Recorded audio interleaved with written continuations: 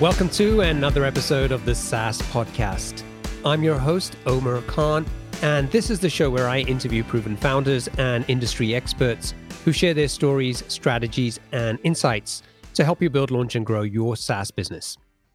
In this episode, I talked to Pete Kazanjy, the co-founder of Atrium, a sales management tool that uses data and smart analytics to help sales leaders and managers improve team performance.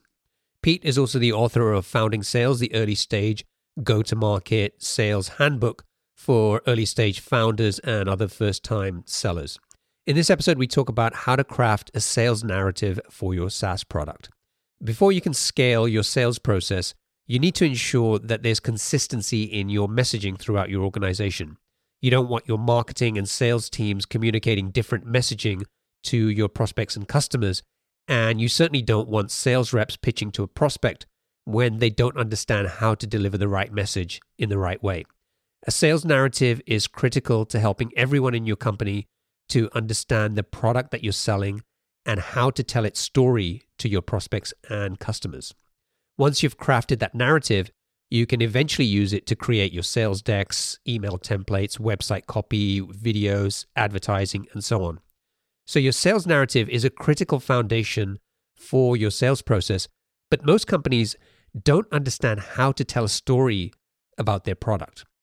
In this episode, we'll share a framework to help you develop the key elements of your sales story and put it all together into a cohesive narrative that helps you close more deals. So I hope you enjoy it. Pete, welcome to the show. Hello, hello.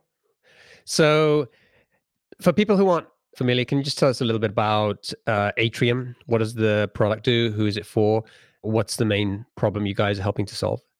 Yeah, so Atrium makes software that helps sales managers do what we like to call data-driven rep management. So essentially use data and analytics to better manage their AEs, their SDRs, their AMs and CSMs, using metrics, using continuously monitored analytics that is really super quick to set up out of the box. It takes 90 seconds, and then importantly, kind of monitors those KPIs for those managers so they don't have to stare at walls of charts in order to figure out what the hell's going on.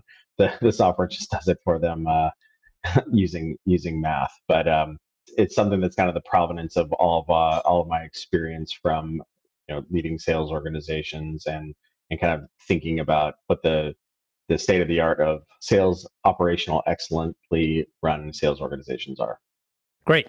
So today we're going to talk about your book, Founding Sales, the early stage go-to-market handbook, startup sales for founders and others in first-time sales roles. So this is a conversation that's relevant not just for somebody who's trying to sell, but people who are in the other parts of the organization, whether you're working on product, design, marketing. There's a lot of relevant information in there. So tell us a little bit about what does the book cover and why did you decide to write it? Yeah, so the book is really focused on kind of two stages, but the way to kind of think about it is it's like the missing manual, if you will, for early stage go to market. And really the reason why I wrote it was because when at my last software company, TalentBin, when I started TalentBin with my co-founder Jason, I didn't have a background in sales. I had previously been a product marketer and a product manager in enterprise, like large enterprise software organizations, and so I didn't really know anything about early stage go to market. And so when I was trying to figure that out at TalentBin, I had kind of like looked for a book that might be available that would answer these questions, because that's kind of how I approached it. I'm like, oh, I'll just read the book on it. And I was kind of surprised that there wasn't really a book on it. This was back in like 2011, 2012. Most of the sales literature was more for people who are already sellers, people who are already sales managers. There, of course, was Aaron Ross's Predictable Revenue and what have you. But there really wasn't there was like no early stage sales for dummies, if you will. So we ended up kind of figuring it out over time with the help of a bunch of kind of like other founders who were more senior, had kind of been through it themselves. We were invested in by first round capital. And so they really facilitate a lot of interaction amongst their portfolio.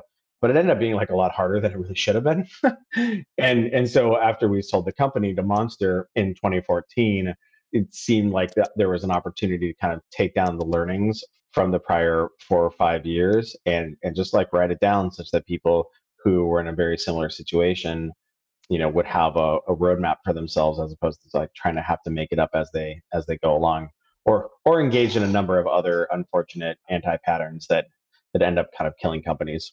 Great. And then can you just explain why the book is relevant, not just for sales folks, and why other people or disciplines in an organization can also get value from this? Yeah. So the way to think about it is the primary user of the book is a person who does not have selling, like early stage selling experience. So who could that be? It's called founding sales because like the primary user for it is a founder. But if you think about where kind of like founders come from, if you will, usually they're like former product managers, former engineers, former designers, what have you. And so it's been actually really fascinating to see, as we have a Shopify store up and we see people, a couple dozen books get bought a day, and you see people, like we see titles of people who are purchasing, and it's very popular with engineers and product managers and founders and investors and what have you. So that's kind of the primary audience, because if you think about it, most of these folks, like sales is largely learned through apprenticeship, if you will. So the way that sales has historically been learned is you graduate from college, you become, a junior SDR, you do that for a couple of years, you transition to being an SMB account executive, you get trained on the job, et cetera, et cetera, et cetera, right? Whereas if you think about like where founders come from, it's like, you start as a, product manager or an engineer or consultant or, fill in the blank, right? And you do that for 3, 4, 5, 6, 8, 10, whatever years. And then if you go and start a company, it's not like, oh, well, I have to learn how to sell. and so it's really, really focused for that audience. Now, that being said, I've actually been surprised by the reception from salespeople and sales leaders who are coming from non-startup situations as well. So people who maybe were a seller at like a Salesforce, or a sales leader at like an Oracle or a Success Factors or something like that. Because obviously early stage go to market is a very different ball of wax than kind of just being part of the machine in one of those scaled sales organizations. But the book is really for anybody who doesn't have that direct selling experience in the 0 to $1 or $2 million of ARR timeframe. Great. So today we're going to talk about building a narrative or a story. And this is kind of like the foundational product marketing stuff. And when you're in the early stages and you're going out and selling a product, from what I've seen, a lot of founders, especially if they don't have experience with sales, they sort of tend to avoid it. Right. And so there's this tendency to maybe think about this is going to be more of an inbound marketing model, and I'm going to have landing pages and I'm going to drive people there. And you might be able to do that eventually, but in the early days, that's really hard because you don't know what you don't know. And it's really hard to put something on a web page which is going to convince somebody about that. And I think that there is this process you need to go through. You do need to go out and talk to customers, do some prospecting, learn to pitch your product, hear what customers are saying, how they're responding. But a lot of that, it doesn't work unless you've sort of done the foundational stuff and built this narrative. And as you sort of explain in the book, this is what, once you get this bit right, this is what really feeds into what type of slides you create in a pitch deck, or how you write your email template for outreach, or how you talk to customers. So I thought this would be a good conversation for us to have, and just to say, let's kind of walk through and talk about what those sort of foundational pieces are in terms of building that narrative. And hopefully people can listen to this and kind of walk away with some actionable insights that they can hopefully apply For sure. To get started, and then go and read the book when you want to do more. There we go. That's the goal. Good goal. All right. So let's start from the top. Tell us about, from your perspective, why is this important? What does it really mean to build a narrative or a story? Yeah. So I think this is a little bit of kind of like my product marketing background, kind of like peeking out. I mean, I think that when you're working on new disruptive technologies, like new innovative, new disruptive, kind of like new, right? So like something's new, and you're trying to convince somebody to change. That user and that who maybe a single user or maybe a number of personas within an organization, well, they need to be able to comprehend why they need to change, right? Because that kind of is like at the crux. Sales is about persuading somebody to change the way that they're doing something, to do it this way over here, using your technology as opposed to the current way that they're doing it. And of course, they then pay you money in exchange for the right to do that, because of course they're going to get all this wonderful value out of it, right? And so, in order for that person to get it and be like, yeah, you know what, Omer, like you're right, I should do that, they need to comprehend that. They need to, and that the way that humans comprehend these things is through narratives and like understanding what's, like, okay, cool, yeah, you're right. I am the person that has that problem. That is me. And you're right. That is a very substantially costly problem. And you know what? You're right. The current way that I'm doing it is unsatisfactory. And so that's really the crux of all of that, and why, oftentimes what you see in early stage companies is they'll, like, rather than having a reasoned argument that kind of presents that, it's more kind of like they'll just do like a demo. Like, here's the product, over here is this, over here is this, over here is this, here's this feature over here, versus the connecting the reason why the product exists, the reason why those features exist, tying to the pain points that an individual has or an organization has, and the reason why those, it is worth solving those problems and how those features do that. And so, like, as you noted, everything kind of sits on top of that, right? So you got to nail that story first, because then you can create slides off of that echoes that story, and you can create, you know videos for your homepage that echo that, and you can create demo scripts that echo that, and it just kind of, the entire thread kind of follows along from there, which is why it's really important to get that right from the get-go. Right. Okay. So the first step is really to identify what the problem is. And that might seem obvious. It's like you think, well, yeah, the problem is the thing that my product solves. Right. But I think it's going deeper than that, really understanding from the customer's perspective, Hmm.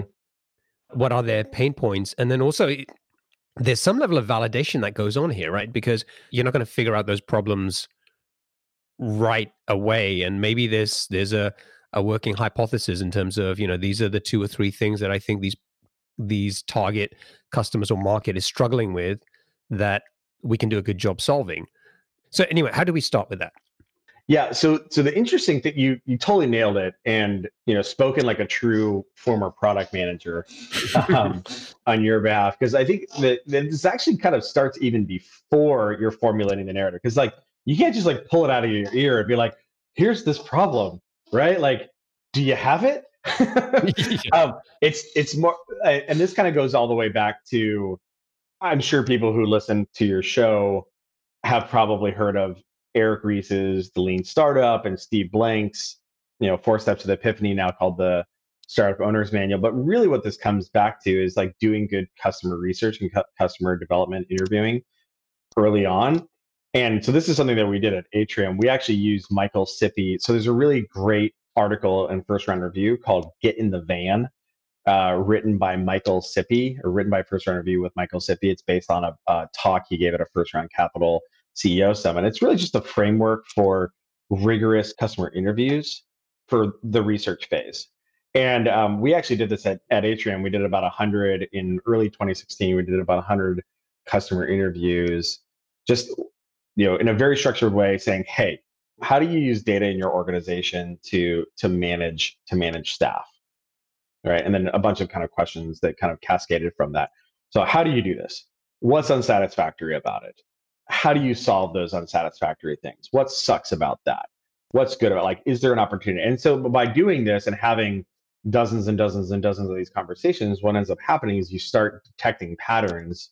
Like in our case, it was like, oh yeah, we aspire to do data-driven management of our AEs and our SDRs, but like, man, it's really difficult to get the data into the CRM in a way that we can report on it.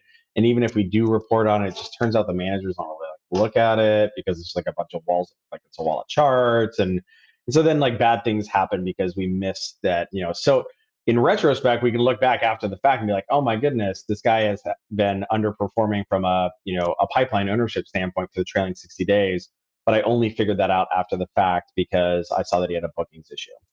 And so as we went through this and we saw these patterns, like, okay, who are the people that have these? Oh, it's the sales managers have this problem. And then, oh, but the sales operations people also, they're responsible for building reports and dashboards, but they don't really have time to do that. And they certainly don't have time to interpret the data. And you just start hearing these patterns again and again and again and again, and you start cataloging them, right? And this is where you start getting this, like this is where the kernels of this stuff comes from.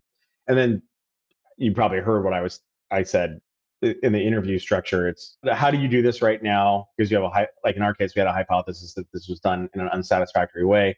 It revealed the fact that our hypothesis was correct. It revealed the fact, it confirmed the fact that the existing ways of solving these problems were unsatisfactory. And then we asked questions around like, okay, well, what sucks about that? How painful is that? What are examples of like failures that have happened?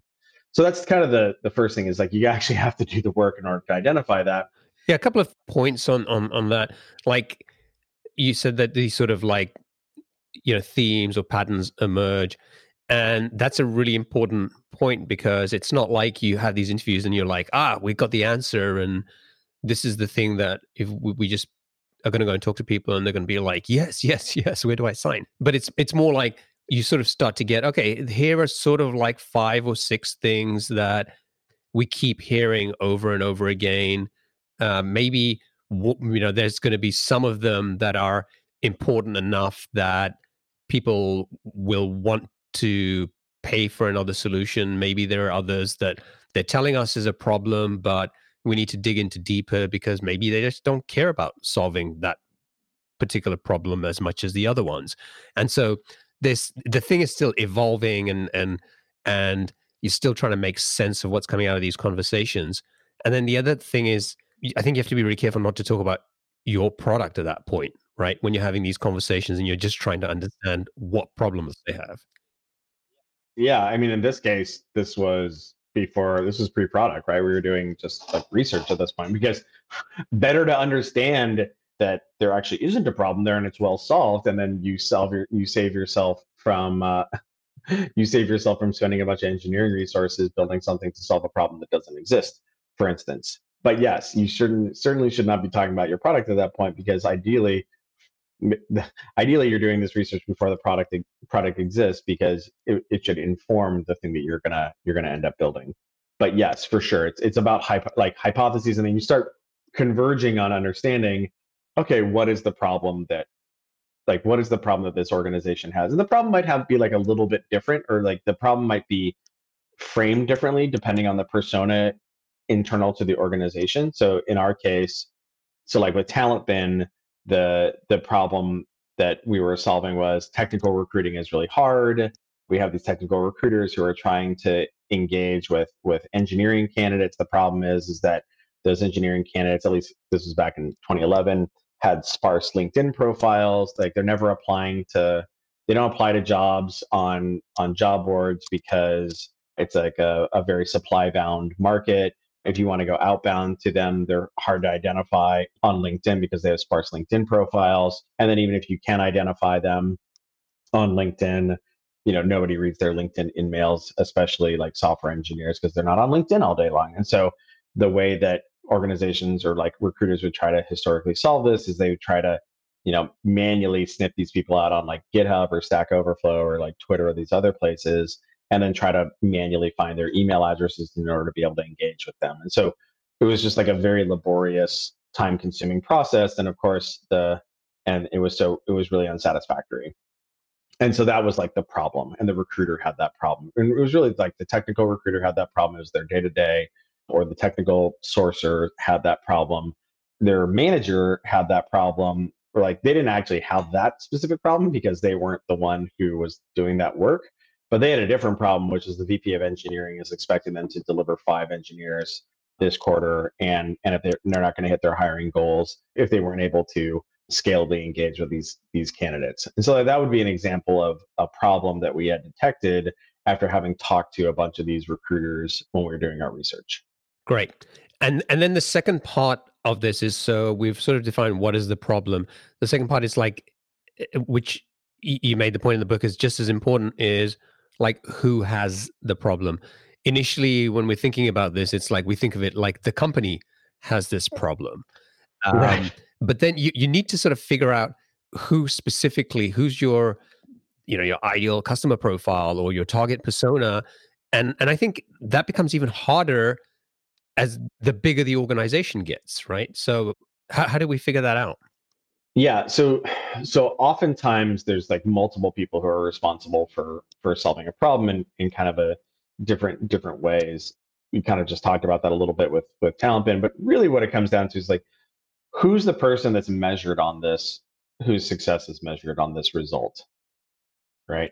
So let's use Atrium as an example. Atrium kind of has like two primary human personas and then one like secondary human persona. They care about what we do. The first primary persona is a sales manager and SDR manager because they're responsible for hitting bookings goals and hitting pipeline creation goals in the form of the SDRs. And so they have the challenge of they're responsible for 6 AEs or 8 AEs or 6 SDRs or 8 SDRs or 10 SDRs or what have you.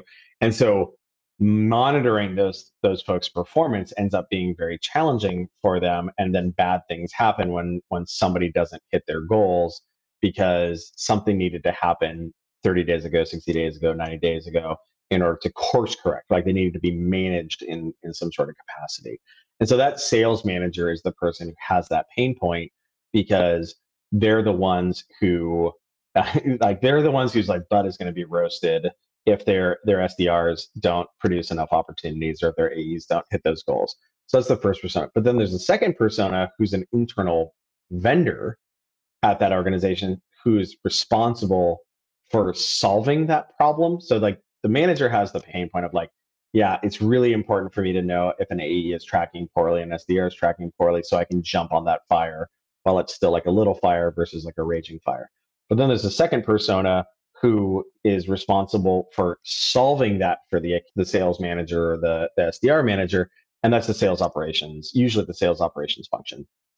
And so they have the problem as well, but it's in a little bit in a cast in a different way where they're responsible for providing all sorts of like process and tooling and what have you to the sales organization. And so the notion of performance instrumentation and analytics for the purpose of data-driven management is part of their portfolio, but oftentimes they are not able to achieve that. Their ability to deliver and solve that internally is impinged by all the different priorities that they have, the challenges associated with the tool stack that they have, and so on and so forth. So like the problem is still the same, which is like the root problem is still the same, which is we want to make sure that our AEs are doing sufficient quantity and quality of selling activity. The same with our SDRs, but there's a little bit of like different personas there. And then of course then there's the leader, the sales leader, who they don't have this like specific day-to-day pain point of understanding what's going on with their reps and how they're performing,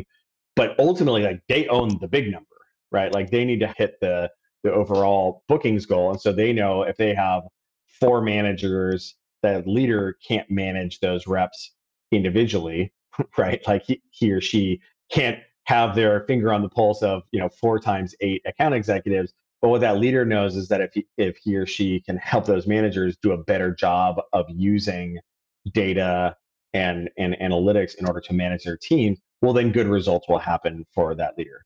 So like the important thing is to kind of figure out what the value chain is in the organization. And in our case, we have what's referred oftentimes to like a 2-legged sale. So we have an internal stakeholder, so like AE managers, SDR managers, and sales leadership. And then we have an internal vendor who is involved in this as well. Like Optimizely or like Amplitude has the same sort of situation where like LaunchDarkly is a great example where they make feature flagging software.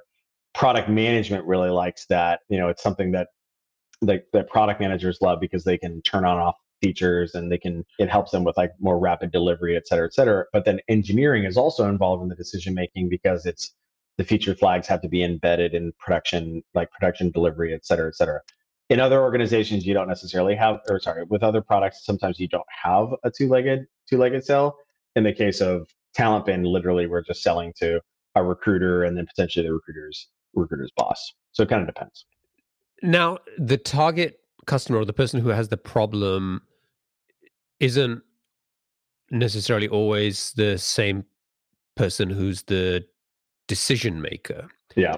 And so you might be in a situation where you've identified somebody who is really struggling with the problem and they would love to have a solution, but maybe, based on the price point of your product, they're not the right person to make that decision, that buying decision. It's somebody else.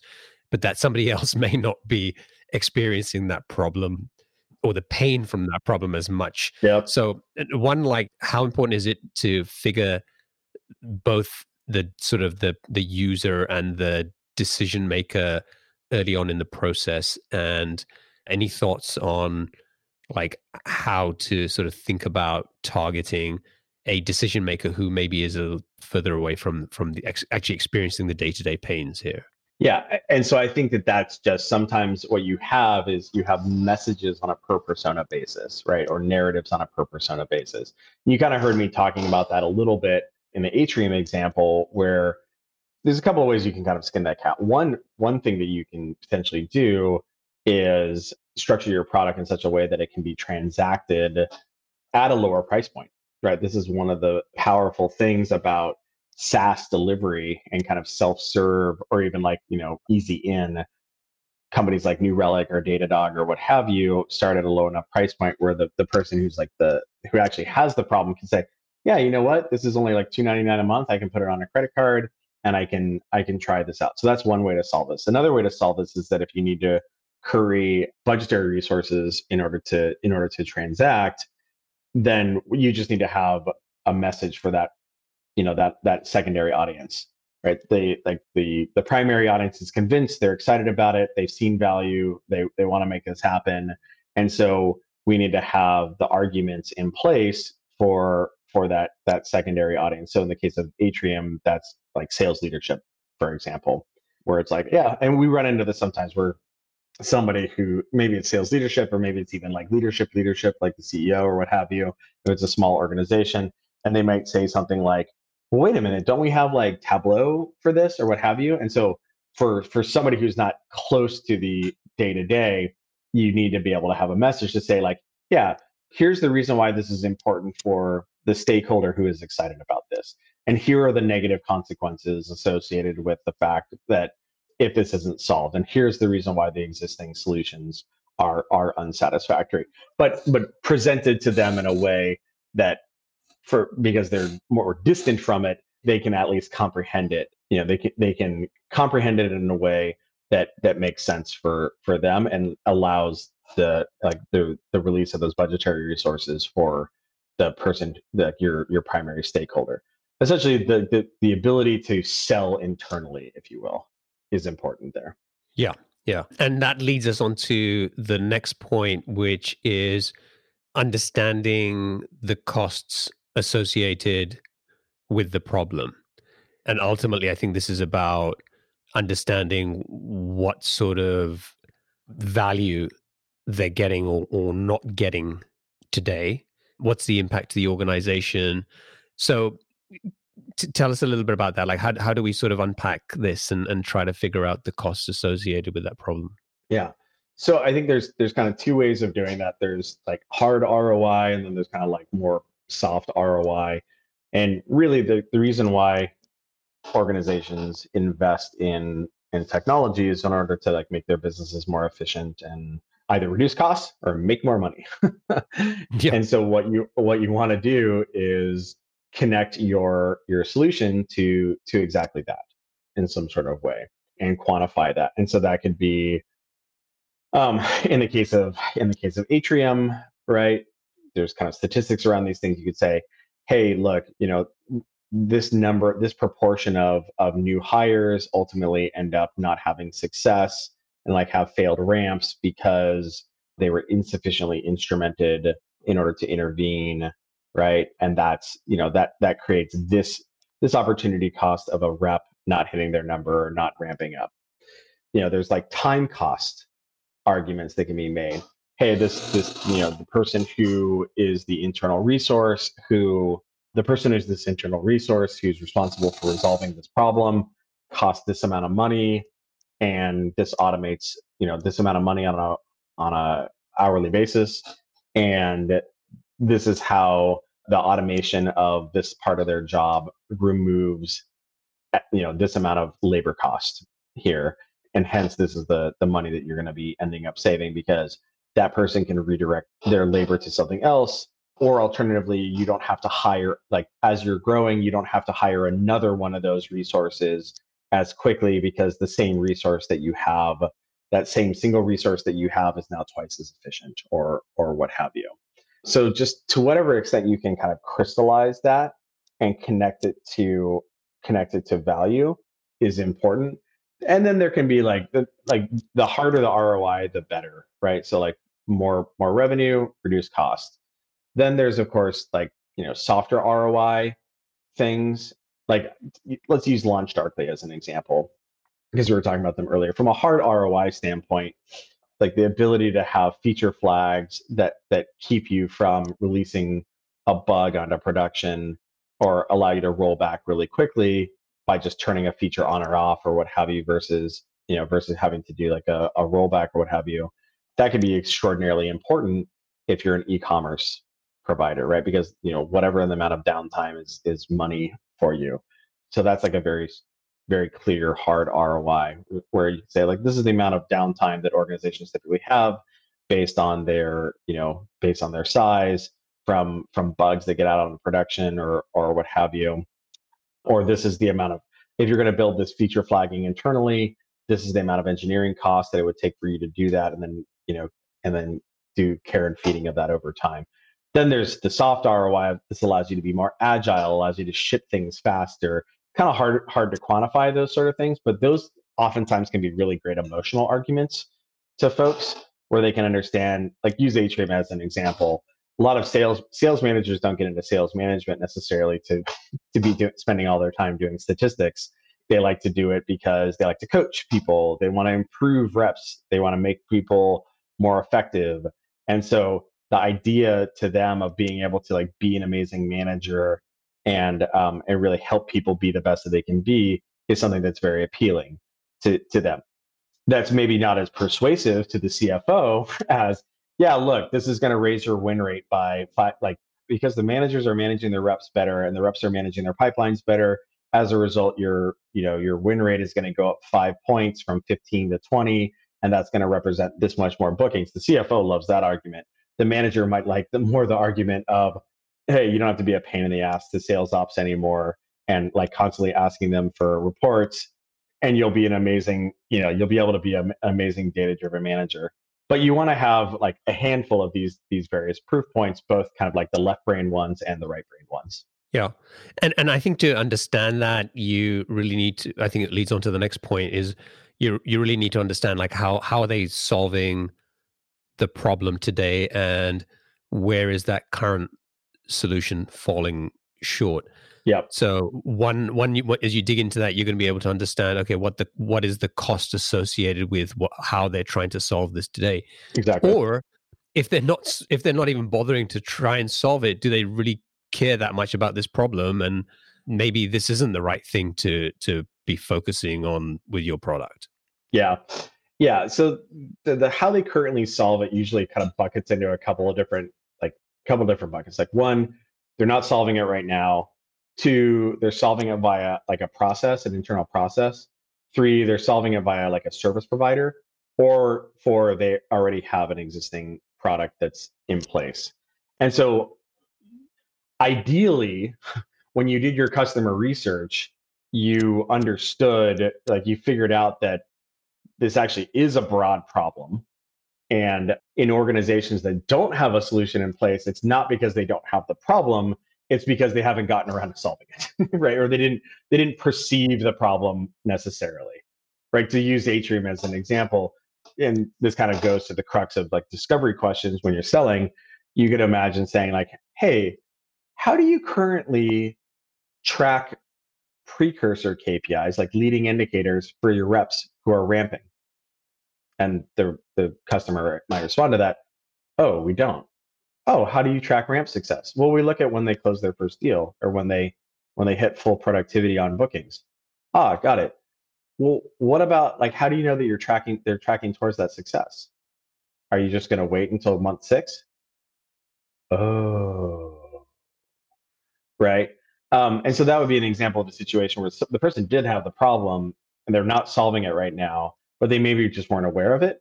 You might have a situation where they don't have a solution in place because they don't have that problem necessarily, but then probably ideally you are targeting those prospects, which I kind of talk about in the prospecting chapter of Founding Sales, kind of like, how can you target the folks that are going to be most resonant? So, you know, so that's like a no solution situation where you want to understand like what is the opportunity cost of not solving this. Usually when something is being solved by an existing process internally, maybe to use the Atrium example again, you might have a situation where someone's like, oh, well, let's talk about ramping again. Oh, you said earlier that you have 8 AEs that just started. How are you tracking their ramp to success? Oh, well, I have a junior sales operations person, and what he does is once a month, he goes and pulls all this data and puts it into a bunch of Google Sheets, and then he goes and he reviews it with all those managers. Oh, okay, cool. So like, how long do you think that takes? It probably takes them about like 2 days to do that all in, and then the meetings with the managers are another 2 days. So let's say like it's a week all in. Okay, wow. So that kind of sounds like a lot of time and pain in the butt.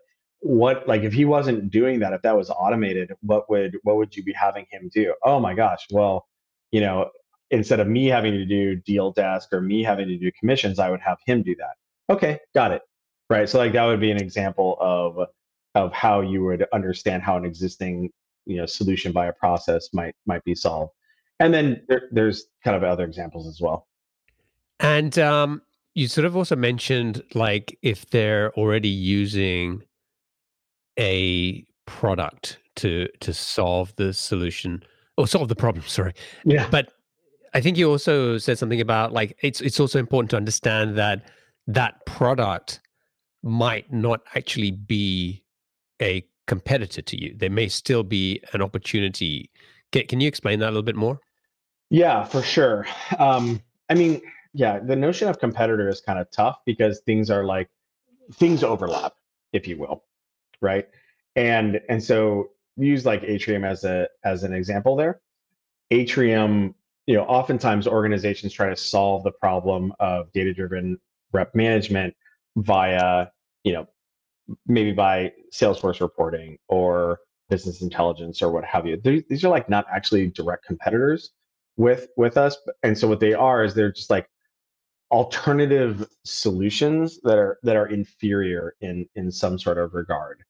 And so what the important thing there is to very crisply delineate the difference between how your solution goes about this versus how their solution goes about this, and kind of the daylight between them, right? So maybe in this example, using Atrium, you might say, "Hey, so how do you do data driven team management and rep management right now for your sales managers?"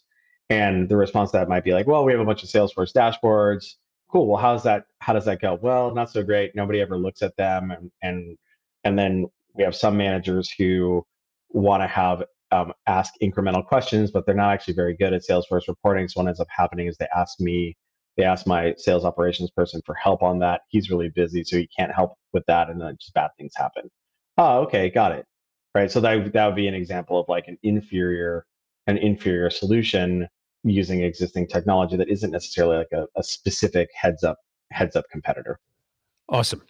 Okay, great. So we've sort of covered the importance of doing customer interviews, how that helps you to really start to understand the different themes or get more clarity around exactly which problem matters most to your target customers that your product can solve, zeroing in on your target customers within the organization and understanding who that person is or who the different roles are, and whether somebody is a user of a product or a decision maker, and how we sort of navigate that. And then really trying to understand how they're solving the problem today, both to build a deeper insight of the opportunity for us, but also to figure out, okay, what does this actually mean in terms of cost and potential, could be time, money, etc., that we can demonstrate, some better, clearer ROI with our product. So I know there's a lot more to unpack there, and we've just talked a little bit about sort of, small section of the book. But now that we have this information, and we sort of started out saying, look, this is really about building this narrative or a story that you can use in your sales materials. Maybe we could just sort of wrap this up by giving people an example of okay, if you had all of this information, how would you then think about structuring a cold outreach email in a way that sort of leverages all this work that you've done? Yeah. Well, the one last thing that we didn't touch on just really quickly, of course, like we teed everything up, and then the last thing is like, hey, how does this new solution work, and why is it better? And we won't get into that, but like, and it's just essentially in contrast to everything else that we had already talked about before. And so that's the entire arc of this. Like, hey, here's these problems. Here's why it's unset. Like, here's this problem. Here's who has it. Here's the what's unsatisfactory about it, and the magnitude of that problem. And then, by the way, here's this like magical new thing that solves this in a unique way that is like newly enabled and is way better because of reason A, reason B, and reason C. And so when you have that entire arc, that can then be delivered a variety of ways. It could be delivered in a cold email, for instance, where that might be something along the lines of, like, let's say we went and identified a set of a couple hundred technical recruiters. Let's say this is back like early 2011 or 2012, and we wanted to go do cold outreach to a bunch of technical recruiters. It might be something along the lines of, hey, I saw that you're a technical recruiter at so and so. I imagine that it's really difficult to get engineering attention because it's such a hot market. And they have a tendency to hide their LinkedIn profiles. I don't know if you're solving that by manually digging into GitHub, like trying to go through GitHub profiles or Stack Overflow and then hunt down email addresses. But I imagine it's like a really, really big pain in the rear, and hard for you, and also probably hard for your leadership, who has the VP of engineering kind of breathing down everybody's neck. Well, the cool thing is that here at TalentBin, we do this magical thing where we've actually crawled the entirety of GitHub and Stack Overflow and a couple dozen other sites in order to create profiles of these searchable profiles of these engineers, so you can search for engineers that have the skills that you're looking for. And then we've actually already detected all their email addresses. We've also crawled that as well and appended those to those profiles. And the result is that you can you can find the people you're looking for. You can engage them directly via email in an automated fashion, and it saves 95% of the time that it would require in order to do this manually. And so the result associated with that is way more interviews on your calendar and hitting your hiring goals faster. Would you be available for 15-minute touch base maybe next week? Here's my calendar link. Yeah. Right. Yeah. And so you have the entire arc right there. That was probably a little verbose.